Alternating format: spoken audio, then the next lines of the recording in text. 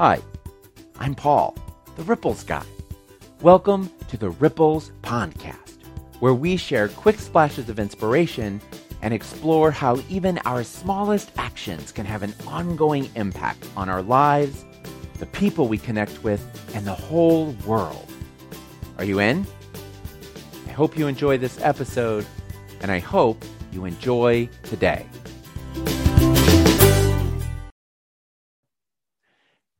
Hello! Today I am reading Ripples number 832, Allowing Others In. 2 quotes and something to think about for the week. The pebble is from Tin Tuber, shared by Terry in Oak Creek, Wisconsin, longtime Rippler. And it reads, spiritual growth is characterized by the capacity to allow others into your heart.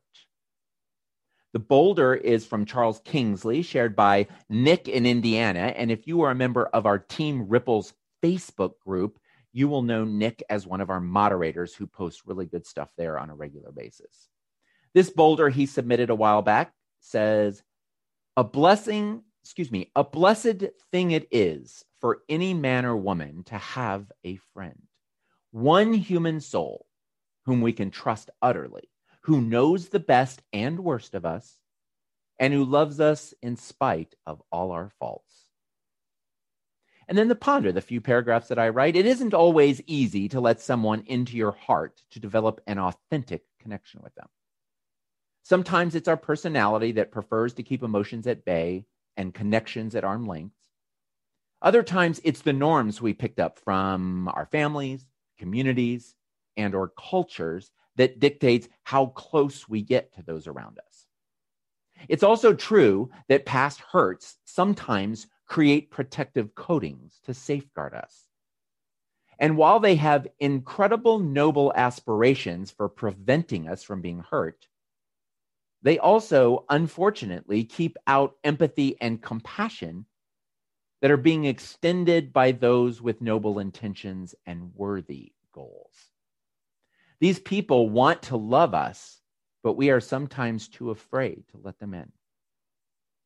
The first step to allowing others into the sacred space and softer places in our heart is to notice both the benefits and costs of keeping people at a distance and seeing if there aren't some small risk we could take to let someone in just a bit.